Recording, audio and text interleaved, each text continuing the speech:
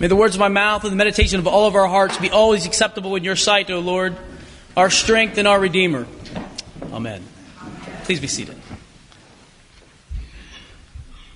My mother tells a story of me when I was just a little baby, I guess about 12 months old, she says.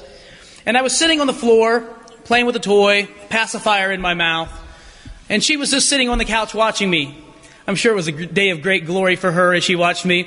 And anyway, she sat there and was watching me and undoubtedly captivated by my charm. And she says I dropped the toy that was in my hand and I grabbed hold of the pacifier and I pulled it out of my mouth and I looked at it for a bit and I stuck it back in there and sucked on it a little harder. And she says, and then I pulled it back out and looked at it, kind of curious. And she just sat there and watched me. She says I did this about 3 or 4 more times. And suddenly I pull it out of my mouth and I threw it as far as I could probably throw it. And she said I never picked it up again after that. She said the best that she could surmise, I discovered somewhere along the line that the pacifier really didn't satisfy. And so I threw it away. I liked hearing this story. I liked hearing it for a long time for a lot of reasons. I loved hearing it, especially after I had children, because they took more than 12 or 14 months for them to pass that, throw that thing away. And so, you know that kind of father-son competition that starts early? Oh, I was so all over them. I can't wait for you to grow up and me tell you about this. I also was thrilled from the story because it kind of fed the myth that I had going on in my mind. Namely, that I was self-sufficient. And I didn't really bear fools easily. And I didn't need things that didn't satisfy. But that's not the truth. And the truth is I'm selfish and self-centered and want things that please me. And if my mother had given me a raspberry-flavored Binky, I probably would still have it in my mouth today, that it was just that it didn't give me what I wanted. And so I threw it away in favor, or at least in pursuit of something altogether different and better.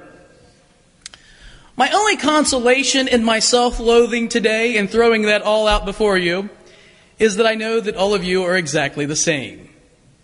And that you, like me, are always in the pursuit of the next thing that will satisfy, the next thing that will bring just a little bit more. We throw away our pacifiers not because we don't need them anymore, but because we want a more sophisticated version of them, don't we?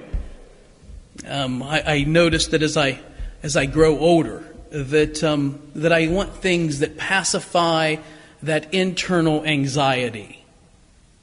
That's what children want too. They want comfort for the internal anxiety, that restlessness of the soul. And that they want something that's small. And the thing is, they can be easily pacified for a while, but soon it'll take more and more and more.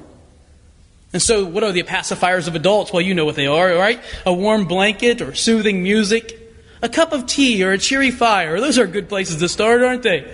Things that kind of calm the storm outside or within. By little things without.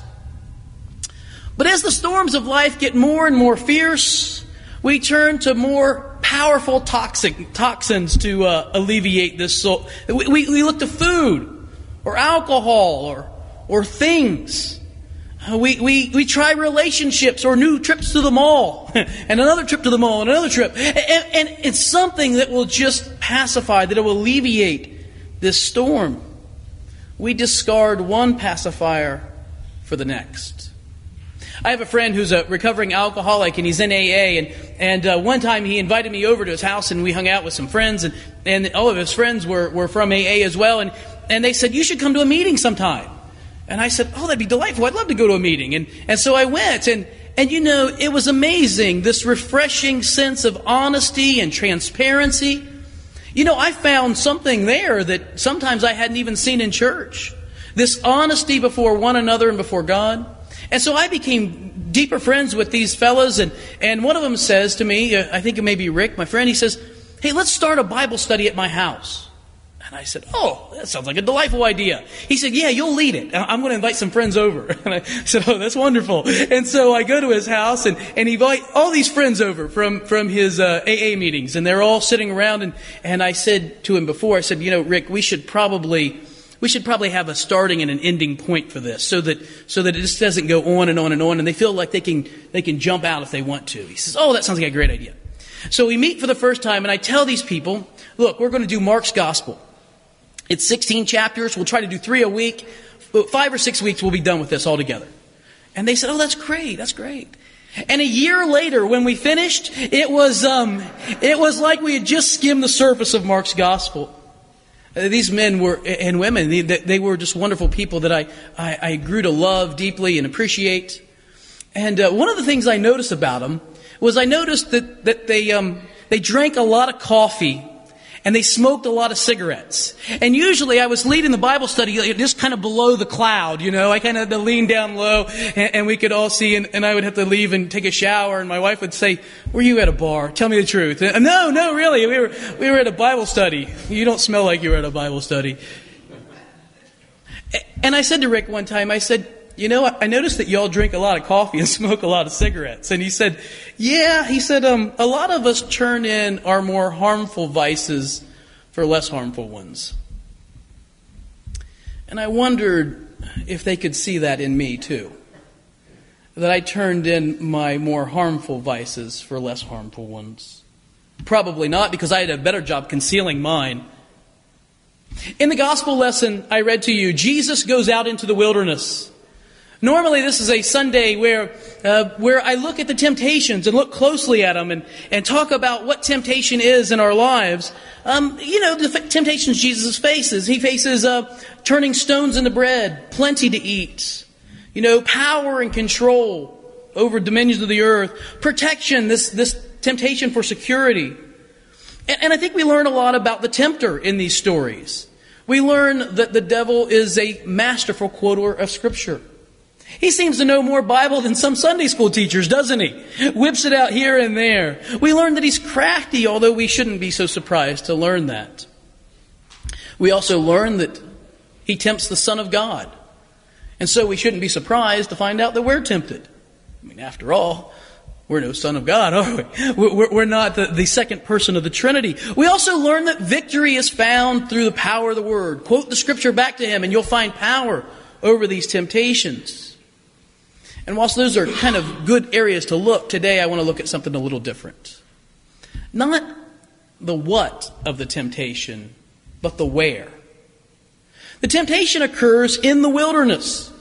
And the wilderness is sort of a strange place in Jewish thinking. It's kind of a paradoxical place. It's a place where you go to find God, but it's also a place where you just as might well run into the evil one. In Mark's gospel, there's only 3 sentences in this entire narrative. Sentence 1, the Spirit forces Jesus into the wilderness. Sentence 2, Jesus faces temptation. Sentence 3, while with the beasts, the angels minister to him. There you have it. In the wilderness, God and the devil. You never know what you're going to find when you go into the wilderness. You never know what's going to be around the next corner. All that you know in the wilderness is that you're all alone. You're all alone. And in this lonely time in the wilderness, you start to discover who you really are. You start to discover who you really are by the temptations that are placed before you. Lent is a sort of wilderness experience, isn't it? It's this time where we kind of throw off things and give up things. For a long time, I didn't even observe Lent. Even after I became a Christian, I didn't observe it at all. And when I started to observe it, I didn't do a very good job of it. I don't know that I still do a very good job of it, because inwardly I crave the things that I try to fast. And I want to know, not just to not have them, but not to want them. I think in the wilderness we also discover that we're not really alone. El Diablo is there, isn't he? He's there to offer us all kinds of things. You'll be better if only you have a chocolate or a steak or a bourbon. These will all make you feel better. You'll be so much happier. Only it won't. And so we give up our sweets and our parties, and we skip a meal here or there, and we fast, hoping to find something better. Lent is also a word for spring, which is really another paradox in the whole scenario of Lent. Because Lent is very unspring-like. First of all, there's a foot of snow out there, right? So, where's the spring here? But beyond that, beyond the fact that there's snow on the ground and cold weather in the forecast, when we think of spring, it's light and airy and cheery and not like Lent, which is heavy and sometimes dreadful. But what if we didn't think of Lent like a punishment, but instead like a nourishment? What if Lent wasn't punishment and fasting wasn't a penalty upon us, but what if it was like, I hate to use this metaphor, but for lack of a better one, what if it was like fertilizer for the soul? Doesn't smell too good, not too pleasant, but oh, the buds of life that come in the spring. Jesus went into the wilderness. I don't think he went out there to face down the devil, deal with the temptations. I think Jesus goes to the wilderness because he wants to show us the way to God. And he bids us to follow. Come into the wilderness with me. Lay aside all these other things. Lay aside all these things that are really attempts just to pacify you. And instead journey with me into the wilderness. Thanks be to God. He plowed the way ahead for us, didn't he? And many travelers have gone on so that we're not left to make a new road. We follow a well-worn path. But along the path through the wilderness, we discover El Diablo hanging out in the wilderness. We discover who we really are. But I think we also discover the one that our soul really seeks. And in him we find real satisfaction. We find a real tonic for the ache of our soul. And it makes all the difference. Amen.